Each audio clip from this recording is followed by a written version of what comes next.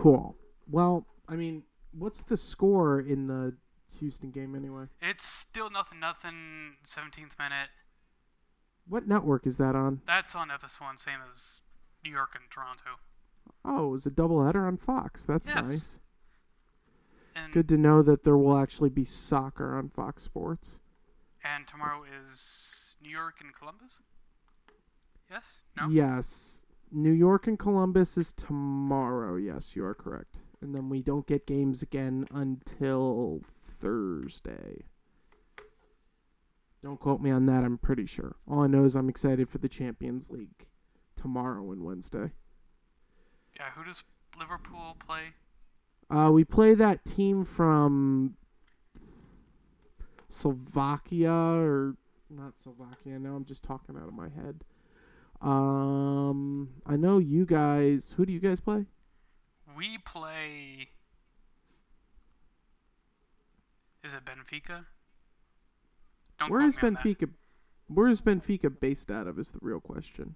Portugal? Ah, I believe future Lisbon. future home of Kyle Larin. I'm quite sure. He's going to Portugal? He's going to either Portugal or one of those top 10 leagues. There's no way that he's basically come out and said. Wasn't the rumor forever he was going to go to Everton? There was a rumor at the start of the season, and right now I'm pretty sure Everton would take pretty much anybody, but... After losing Lukaku, of course. Well, and the fact that they're just terrible this season. They're in a relegation battle right now, which would be devastating. Oh, yeah. So, And Sunderland's already in relegation battle in the championship. Which, that's Sunderland. It's Sunderland. Do any American players still play for Sunderland? I don't think so. I don't believe so. I don't think we really... The only American players I know of in the Premier League are... Yedlin and Cameron Vickers. And Danny Williams. Matt Miazga's still for Chelsea, technically. He's on loan, which can be said for half of Chelsea's player base. Matt Miazga, who is more than likely going to get a call up, but...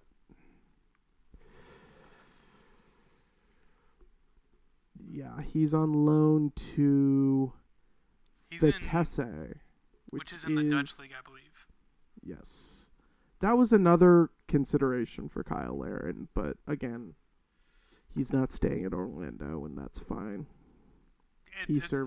After his rookie season, he was basically he had a strong second season, but his rookie season was incredible. I mean, it was on par with one of the best rookie seasons out there.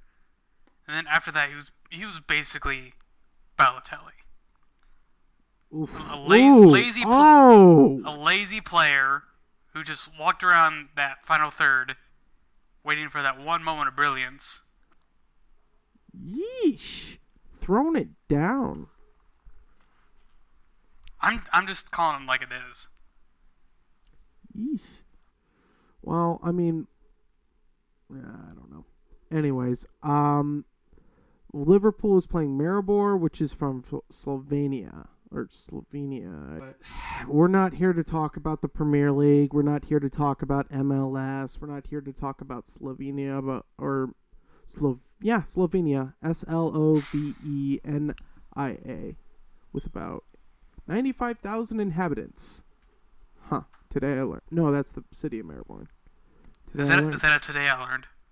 That is in Today I Learned. And this is ASB, the American Soccer Broadcast. And I am Alex Ryder, coming to you live from Southwest Florida. Are we still live if this is being recorded? Yeah, I mean, it's a recording, but we're still coming to you live. Anyway, this is Jordan Hawkins coming to you, quote-unquote, live from Indiana.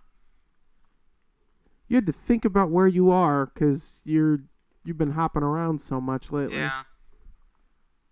Hopefully it's hopping not a around. bad thing. It's not a bad thing, but I like, established somewhere. Hopefully that will be somewhere else soon. Hopefully in Michigan, near your dear Lansing. Yes.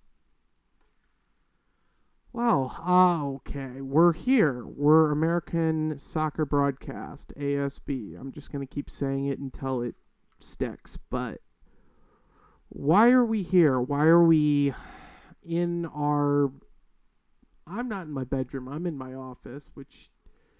I don't have a catchy name for my office, and I've lived here for 3 years. My house is called The Cookie.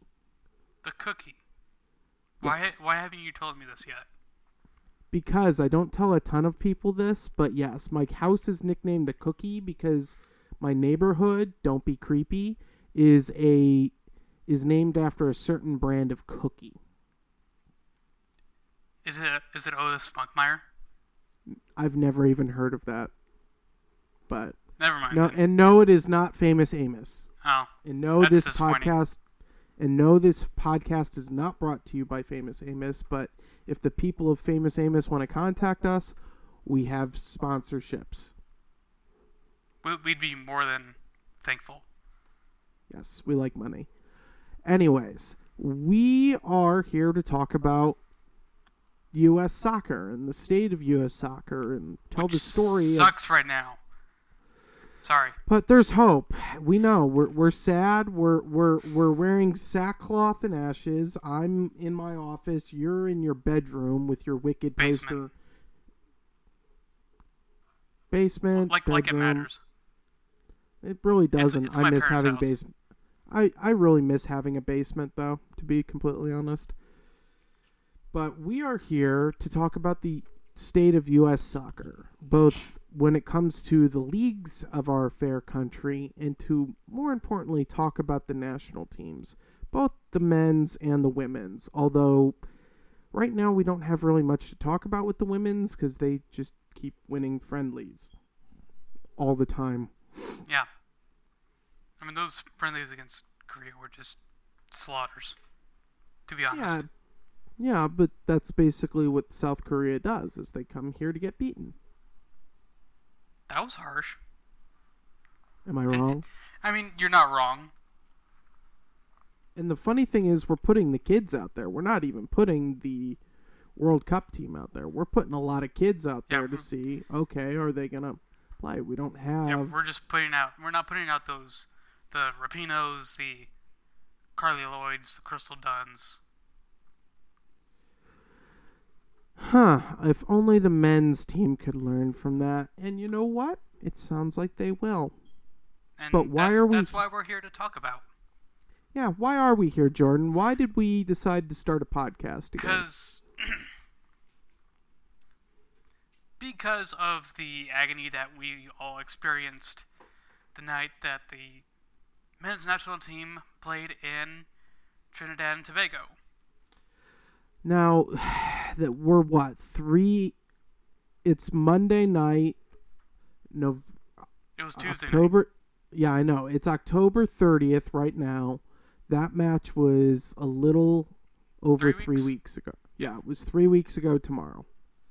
I was in at Stevie Tomatoes sports page in Fort Myers, Florida with American Outlaws Fort Myers, and I have never seen so many grown men cry.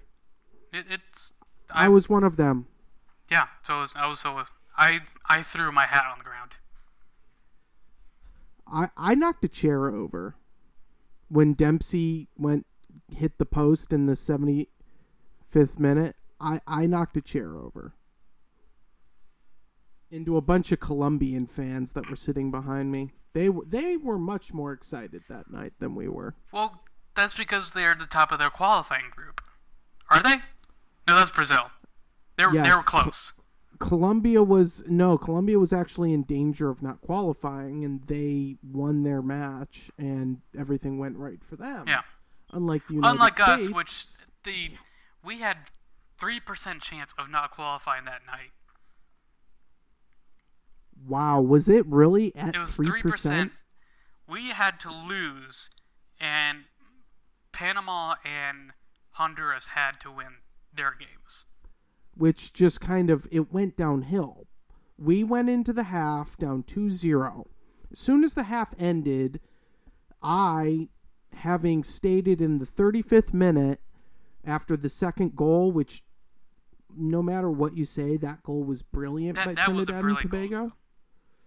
Can't argue with how brilliant it was. It was beautiful. It's just not beautiful for us. I stated to everybody in the group that if we didn't score by halftime, I was going outside and putting on my onesie that was still in my car. Little backstory about the onesie.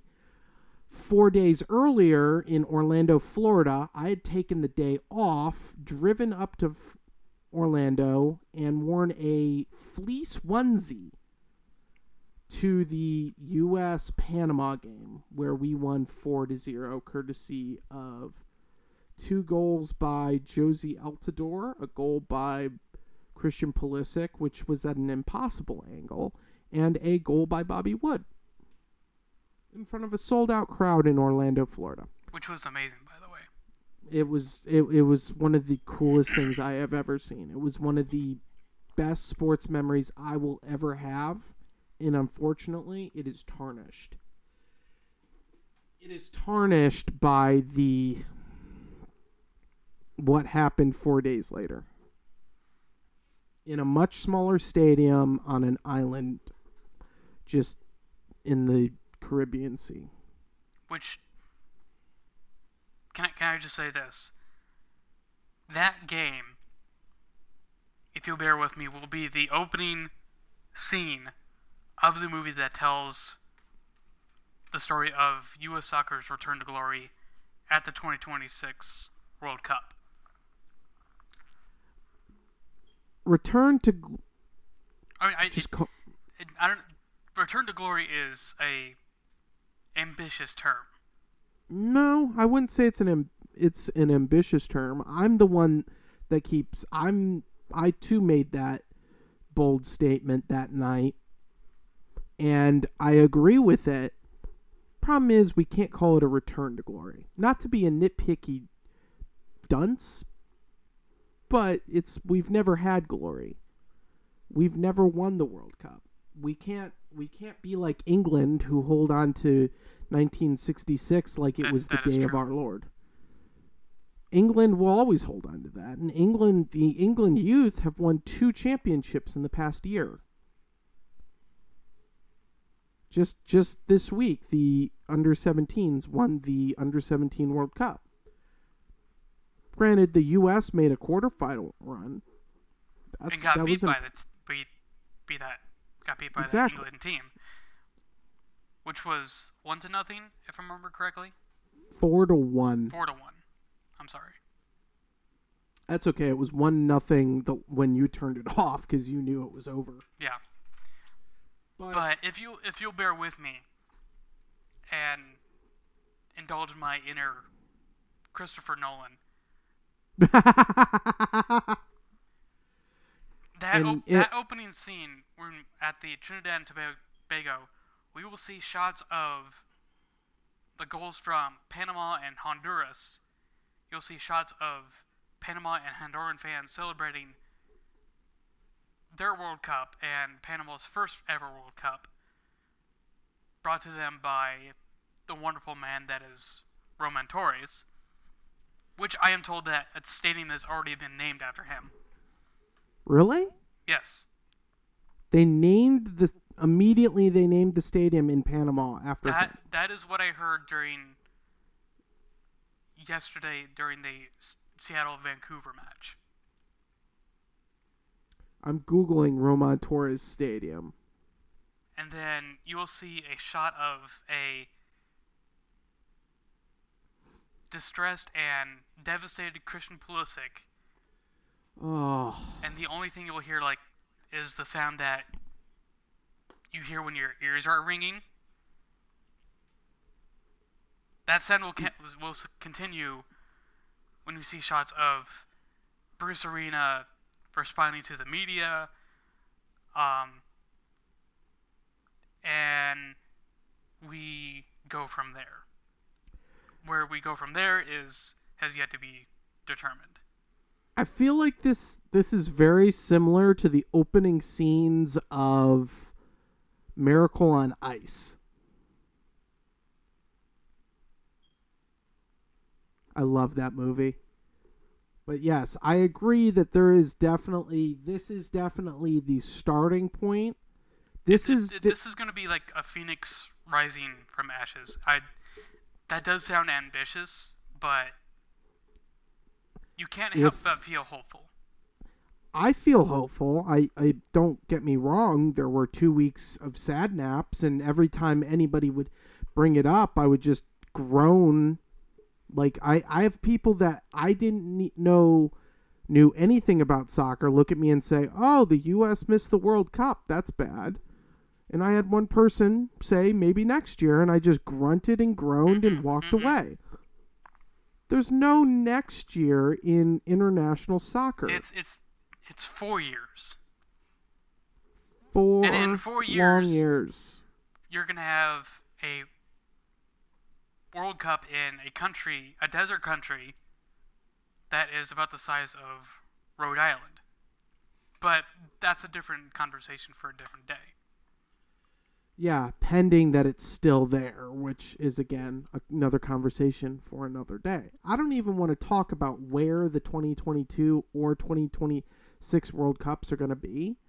I want to talk about how we're going to get there, how we're going to go from missing the first World Cup in both of our lifetimes to getting back to the World Cup and winning it. And that's what this Phoenix, I love your term, what this Phoenix is going to become. And that's why you and I said, let's strap on some headgear and talk about this. Where do we start? And you know where we started? Bruce Arena did the best possible thing for U.S. soccer. Absolutely. Instead of being fired, he resigned. And we need to acknowledge that. We need to acknowledge that this isn't his fault. He took a blunt of the blame for the overall missing of the World Cup, but he is not the only one to blame. His coaching, he coached as much as he could with what he could. Could he have called up some different players? Yes. We can't change the past anymore. We can only look and say, okay, how can we change this in the future? And you say we can't change the past. He should still be remembered of where he got us in the 2002 World Cup in Korea and Japan. The only reason that MLS was able to expand, the reason that MLS expansion resumed, the only reason that the USL was able to grow and become what it is today, the only reason that so many stadiums have sprung up throughout the country in the last 15 years since that World Cup. So we can't just trash him for that. No. I agree with you on that. Does it tarnish his reputation? Absolutely. But the people whose reputation is going to be most tarnished is the players who were leading this team. Right. Especially Dempsey. The older players. Yes. Like Dempsey, Bradley, Howard. Altidore. They're not going to get another World Cup. No. The person who I feel they're not going to get another World Cup. Clint Dempsey will never play in another World Cup. Jozy Altidore will never play in another World Cup. Jordan Howard will never play in another World Cup. But I don't feel bad for them. They played subpar with their experience against and complained about a broken pitch. How many times? You can't complain about a flooded pitch when Belgium played Bosnia and Herzegovina on a potato field. No, we can't. And that was just the surface of the Taylor Twellman rant. That was just the beginning of it, because we can't complain about the field. We can only complain about what we did on it. And you can't complain about, oh, it was hot, it was humid. I was at the Orlando City Stadium 4 days earlier. It was hot and humid. I was wearing a onesie. They played fine. Regardless, we can't make excuses. We can only make changes. And the first change that we need to make, and I can't believe that we're still having this conversation 3 weeks later, is we need a new person at the top of USSF. We need a new U.S. soccer president. I mean, it's shameful that we are having this conversation, because Gulati is saying there's nothing we need to change. There's nothing that's wrong. That right there is the definition of insanity. Yep. Clearly there's something wrong when you failed to qualify for the World Cup in a qualifying system that was almost designed for you and Mexico to make it to the World Cup.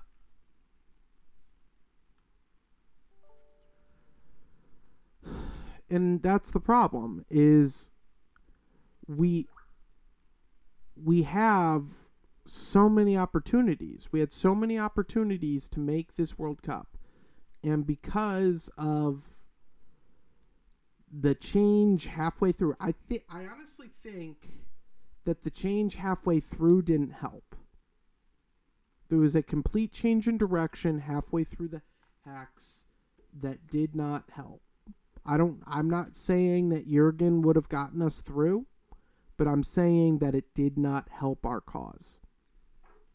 Granted that we could also complain that some of the stadium selection was less.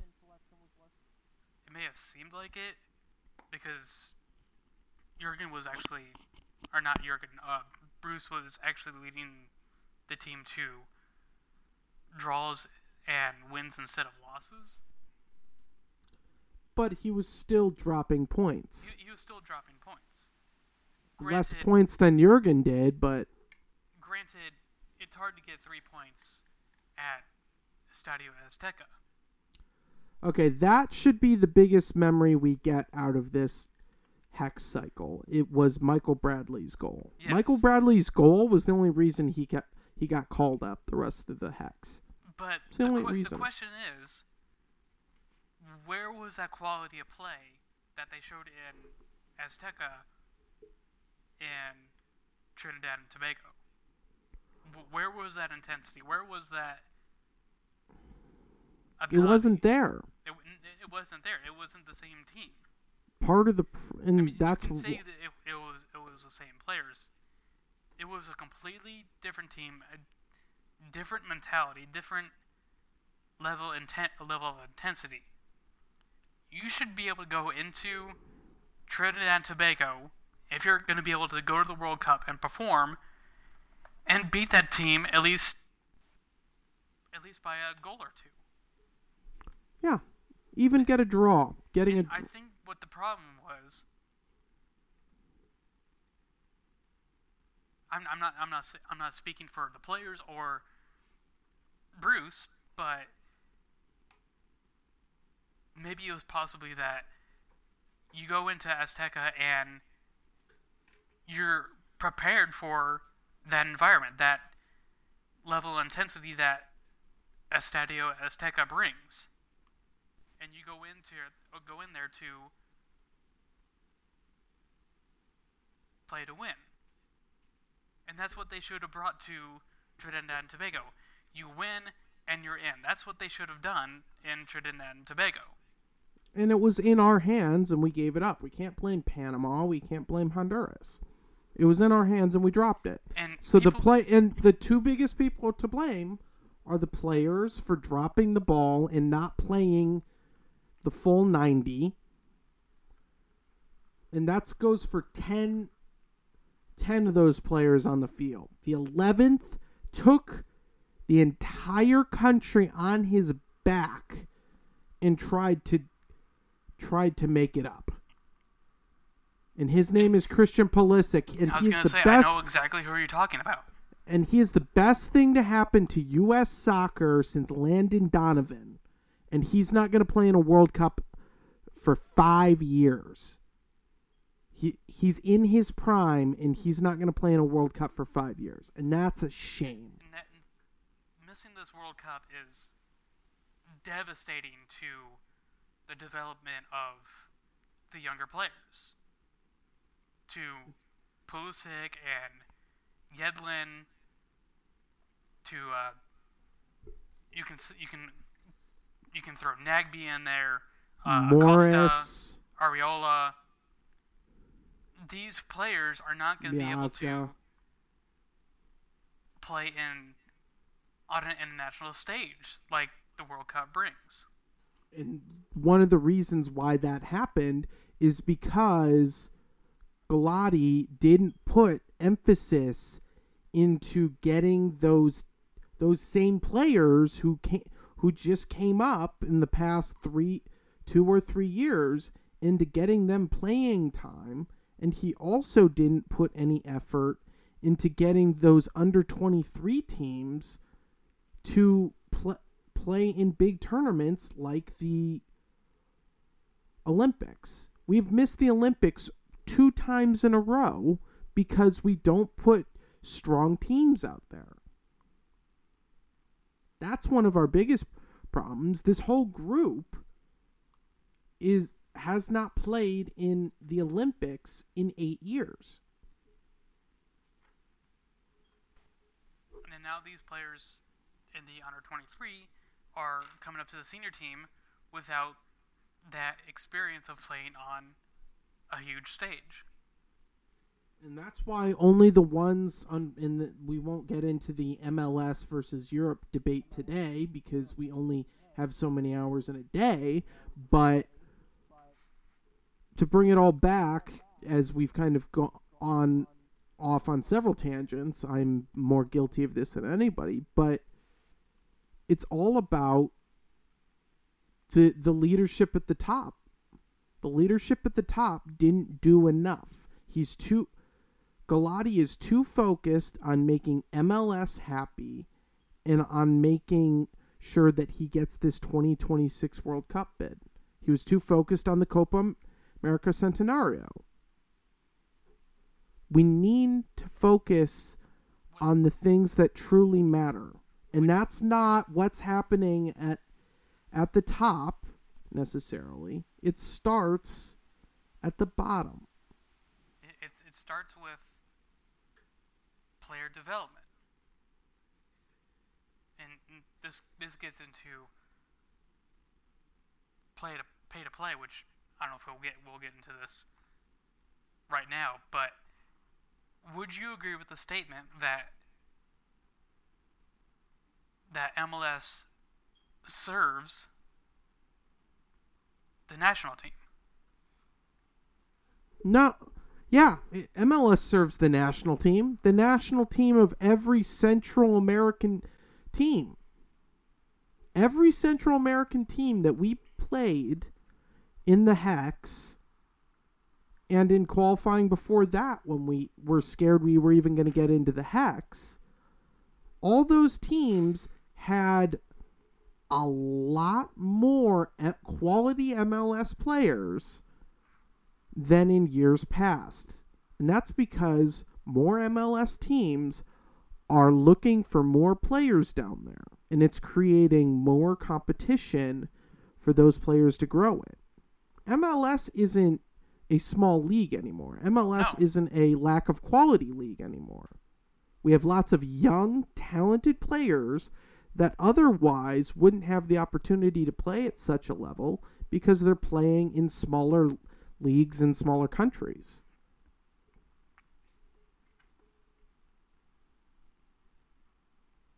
But does it go for the same for the top European leagues, the La Ligas, the Premier Leagues, the Ligue 1s, Bundesligas? Yes, and that's what we're doing. That's what happens with our players. Is our best players end up over there, as opposed to we are to Central America in many ways what the Premier League is to South America and the United States. The mentality of our American players is that they should want to play in the best leagues. The best leagues that are available to their talent level. Yes. Yes. And I've said this to you before. Mm-hmm. I was sad to see him go, but playing in the Premier League and the Championship has done wonders for DeAndre Yedlin's talent. Same thing for Christian Pulisic. And Bobby Wood, Cameron Carter-Vickers. There's all these players. We've got Matt Miazga that's coming up. He's playing in, like we said, the Netherlands, right? I think he played PSV. That's Netherlands, right? I believe so. We can fact check that later. We can check that later. Well, but the point still stands. The point still stands that if you want to advance your football ability, your talent, and you should want to play in the best leagues that are available to you. And do it for the right reasons, too. And do it for the right reasons. I honestly think, though, that for players such as Jordan Morris, for example, who had the opportunity to play in Germany and was called upon to be a leader in Germany, and he decided not to. Not because he couldn't play there. He could have easily played there. He did it because he wanted to be home. I honestly think he couldn't have survived as a professional soccer player in Germany. Not because of his talent, because of his personality. Not everybody can survive over there. No. It's a different environment. It's being away from home. It's a culture change. Yeah. It's a different culture, different language. And exactly. It's difficult. But which is why if you're going to grow as a player and as a human being, you should put yourself in difficult situations because that's how you grow as a person and as a player. And if you're able to overcome those things, you become greater, which is why we're getting a generation of European players, or we've had players that have been in Europe and come back. It's the trend of we send players over and either they do well or they wash out and they come back. It's a send and come back. MLS is a send and come back league. Mm-hmm. For example, this is a great example.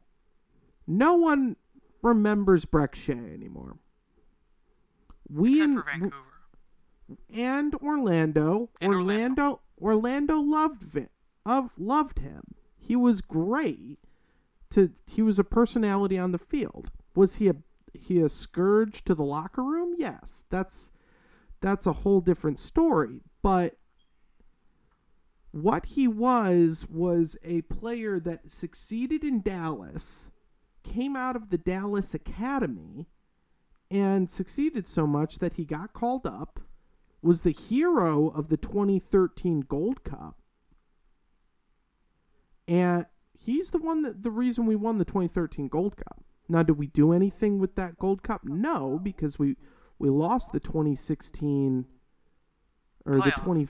the 2015 playoff, so didn't matter, which meant we couldn't play in the Confederations Cup in this past summer, which is one of the many reasons why we weren't able to make the World Cup. But anyways, my bitterness aside, he was one of those players that washed out of the league. I wasn't even planning on talking about him, but seeing him play last night made me think of him again. He got bought by Stoke City and played for them, then got loaned to a championship club and washed out there because he didn't fit into the culture.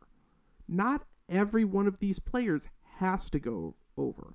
If the culture fits, go. If the culture doesn't fit, do what is comfortable to you and what you can succeed in. And not all of those players are going to end up getting called up. We've got plenty of MLS players that are succeeding and getting called up and putting in quality time.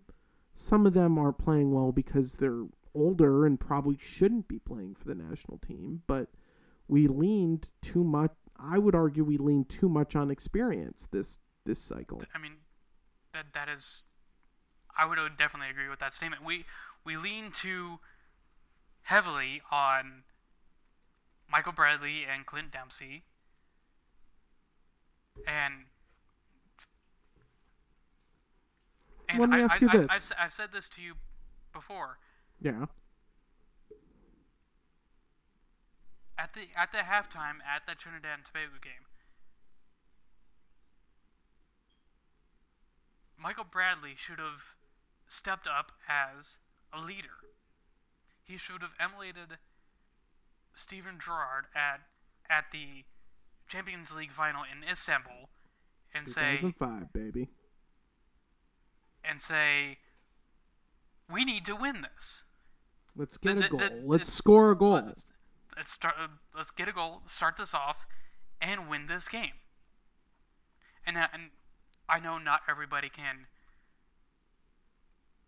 be Steven Gerrard as a leader, but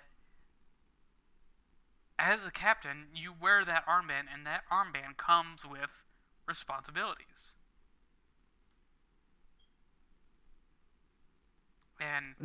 And there was zero evidence of that.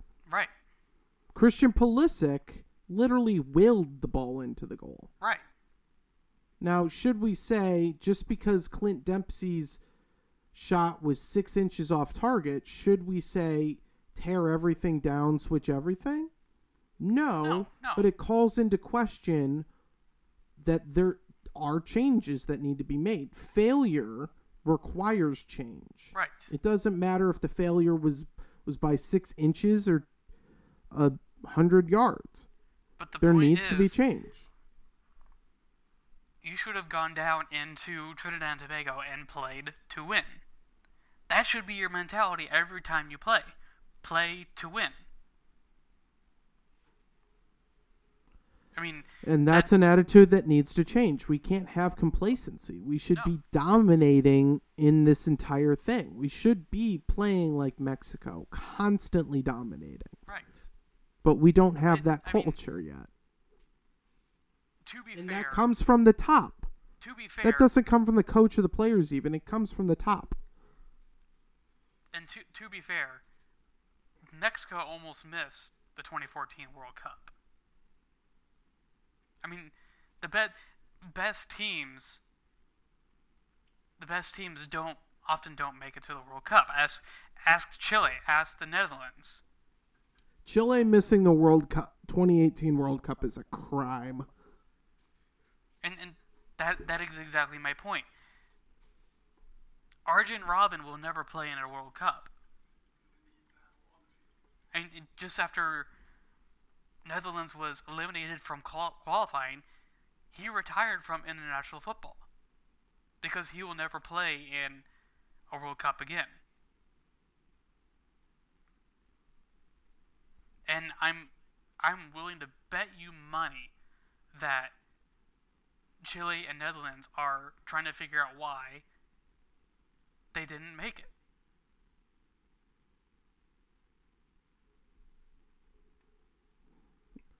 And I'm quite sure they're looking at it and figuring out what needs to change. I don't think the problem that we have to face is not so much that we have to worry about soccer culture. Everywhere but the United States, pretty much, soccer culture is a lot more alive. You've got, I mean, Absolutely. take for example, you and I exchanged several messages about Iceland. And by the way, Iceland, the official club of ASB 2018 World Cup coverage. We will be cheering for Iceland. But Iceland is a country the size of Corpus the suburb. Christi. Okay, that's the best one. I was going to use the suburb I grew up in Chicago, but Corpus Christi is much more catchy. It's the size of Corpus. It's the population of Corpus Christi, but the size of Texas. Right. And yet they have a league, not a great league, but they have a league, and they have players they have sent to pretty much everywhere in Europe who are playing quality football for a coach that is a dentist. And it's because they built pitches everywhere. They invested in low-level coaching so that kids in Iceland play the game, get good enough, and can go over to other academies in Europe. That's why Iceland made the 2018 World Cup, and that's why everybody and their mother should be cheering for them. And that's why they got that's why everybody loved them in the European Championship last year. And that's why everyone who should love them next summer in Russia. We need to be that club in 2022. We need to be the club that comes out and we've got a bunch of kids and a few leaders who love the game, want to play well, want to play with passion, and want to play for the supporters. Not because they're out there because they got called up. They want to work for it. And that means the kids that will play in the 2020 and 2021 World Cup qualifiers for the United States are already in the system. Mm-hmm. They're already in the system. Some of them played over in India just last week. But we need these kids to have a better attitude. We need them to feel comfortable playing for the United States. And that's something they cannot do with Galati in charge. We need somebody that's going to change the system from the bottom up, make it fun to play for the U.S. soccer. There must be a sense, there has to be a sense of pride. A sense of pride and urgency. And urgency. There has to be a sense of pride wearing that jersey and standing for the national anthem, which I know right now is a hot topic right now, which we won't get into, but there has to be a sense of pride playing for your country. And that's something that players in Europe strive their entire lives for. And to be able to play for the English national team, the German national team, the French national team, that's for a lot of kids, that is their dream. To go from playing under 17, under 20, to going to playing in academies, playing for your club, and being able to say that you play for club and country. And that starts at the bottom. That's the story of this comeback. That's where we need to get the kids for 2026. The kids for 2026. 2026 is 9 years from now. The kids that should play in the 2026 World Cup, I'm going to go out on a limb here and say 50% of them are 12 or 13 right now. Mm-hmm. They are playing for under 13 clubs. or they're trying to decide if they should stick with soccer or if they should start training to play football or basketball or baseball. And we need to give them a reason. The U.S. soccer needs to give them a reason. No hindrance, no extra money that their families have to pay. None of these hindrances, so that they continue to play the beautiful game, so that their top talent rises to the top, and clubs in MLS and Europe can get a hold of them and mold them into the players that need to play for U.S. in 2026, and do it with passion, not with I don't even know. And what goes into that is, how do we make...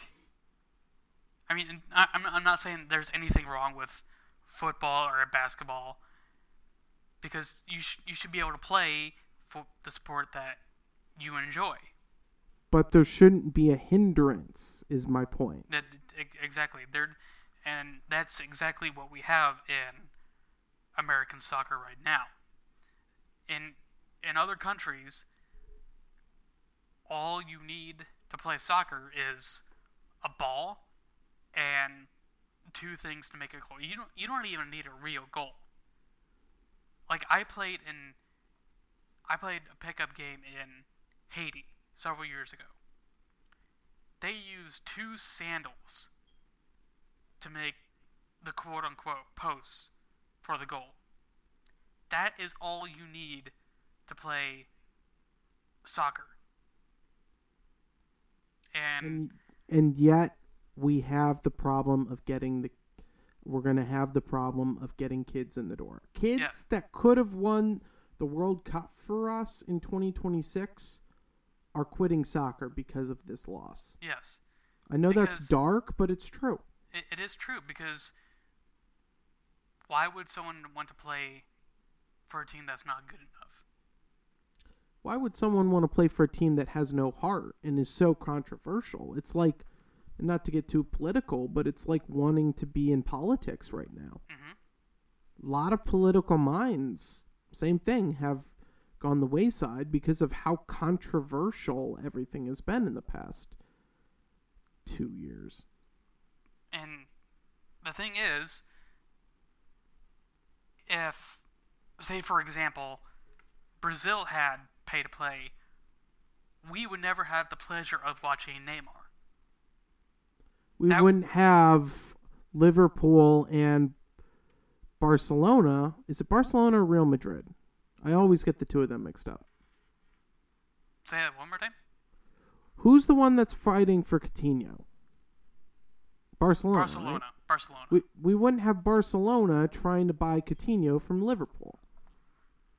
We wouldn't have these kids that came from almost nothing to rise to international fame because they were discovered by a scout that was going through a country that is known for producing talent, not just because they're Brazilian. It's because Brazilians play with heart. They play with passion. They come out and they play their hearts out. I mean, you can go to Brazil and go to the slums and favelas. There are not even pitches. They basically just play on concrete and in the streets. You will see kids playing soccer everywhere. And they play because they love the game.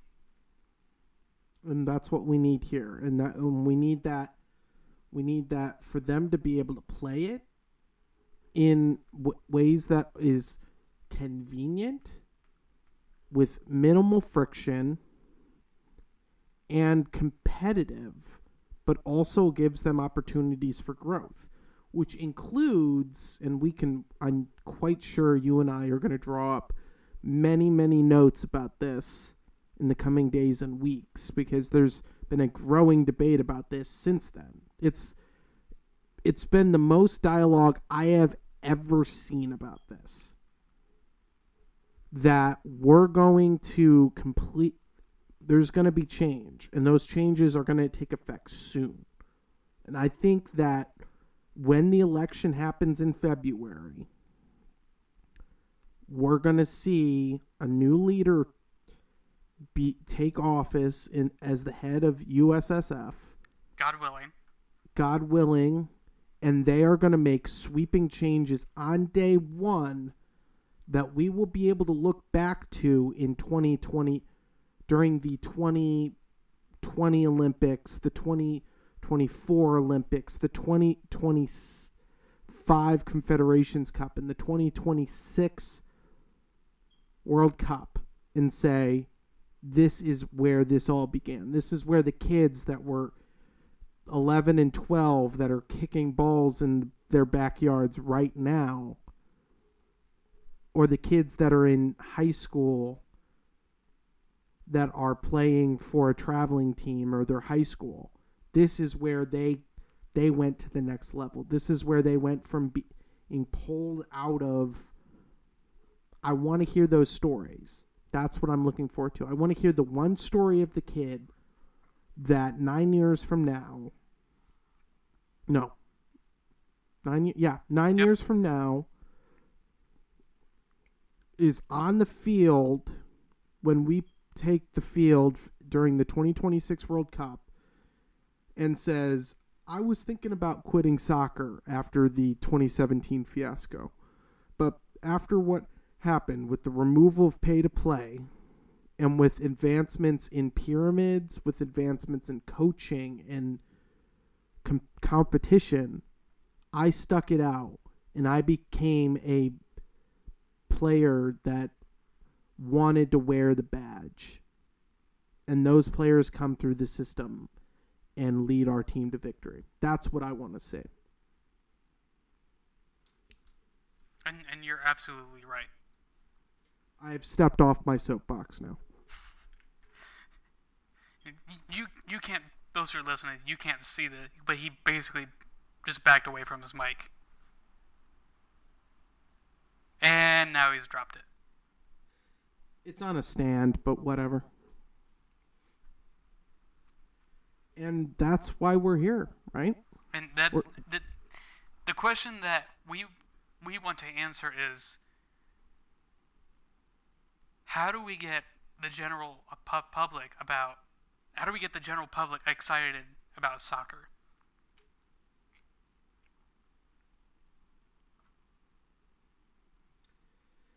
How do we get competition to be better? Yes. How do we ultimately not just grow this game for the 2026 World Cup when men will be playing, but how do we grow the game for the women? How do we make sure that their leagues grow, that they make more money? They arguably right now the women should be making more than the men. Absolutely. But they've won three World Cups. World Cups, and we can't even qualify. Save it. We will have many hours to talk about this. But right now, this is what we need. This is what we're going to talk about. And in 2 weeks' time, I'm quite sure we'll get into, in fact, I'm going to promise, we're going to talk about pay to play. And I'm going to give everybody an education on what exactly it is and why it needed to end years ago. Because, guys, Jurgen Klinsmann tried. And he failed because Galati wouldn't let him. So, you want to take us out, my friend? Absolutely. This has been American Soccer Broadcast, and thank you for listening. Now you know why we're here, what we do, and why we do this. How can the people talk to you, Jordan? Is there a Twitter that they can talk to you on? There is a Twitter. I'm on Twitter We'll rant on Premier League or MLS or the upcoming friendly. Say it one more time. Will they be able to read about you ranting about Oh yeah, the I upcoming will friendly? absolutely be live tweeting. I live tweet most games. You know this, I know that, but the lovely listeners don't know that. but they don't. You can follow me on Twitter as J Ray Hawkins. Um, I'm on Instagram as 21jhawk, and now Alex will tell you about his Twitter handles. If you can bear it, where I talk about much more than just the soccer, but mostly the soccer these days, because it's what we need to talk about as a society. I am at ghost_writer, REITER. I am also there on Instagram. Lots of pictures of sports as well. And his dog. Not a lot of pictures of Oscar lately. He was super sad about the World Cup, but nonetheless. And yeah, that's where I'm at. We also will have a Twitter soon. We haven't created it yet, so I honestly can't tell you what the handle is. But I will tell you about it as soon as I can. But we will be American Soccer Broadcast on Facebook. Thank you for listening, and just remember, be good to each other and watch local soccer teams. That's what I want everybody to do. That's your homework. Support local soccer, whether that's MLS, NPSL, NASL. That's what you can do. And there's also the American Outlaws. Yeah. Support the American Outlaws, even though they're... that was going to get depressing, so I'm just going to say support the American Outlaws. It's okay. It's okay. Also go watch college soccer. Ooh, good call. That's a whole nother debate. Go watch college soccer. Good I know call. the Big Ten championship is starting here pretty soon. That's a good last word, Jordan. That's a good last word. With that, we will say, go USA, and we are American Soccer Broadcast.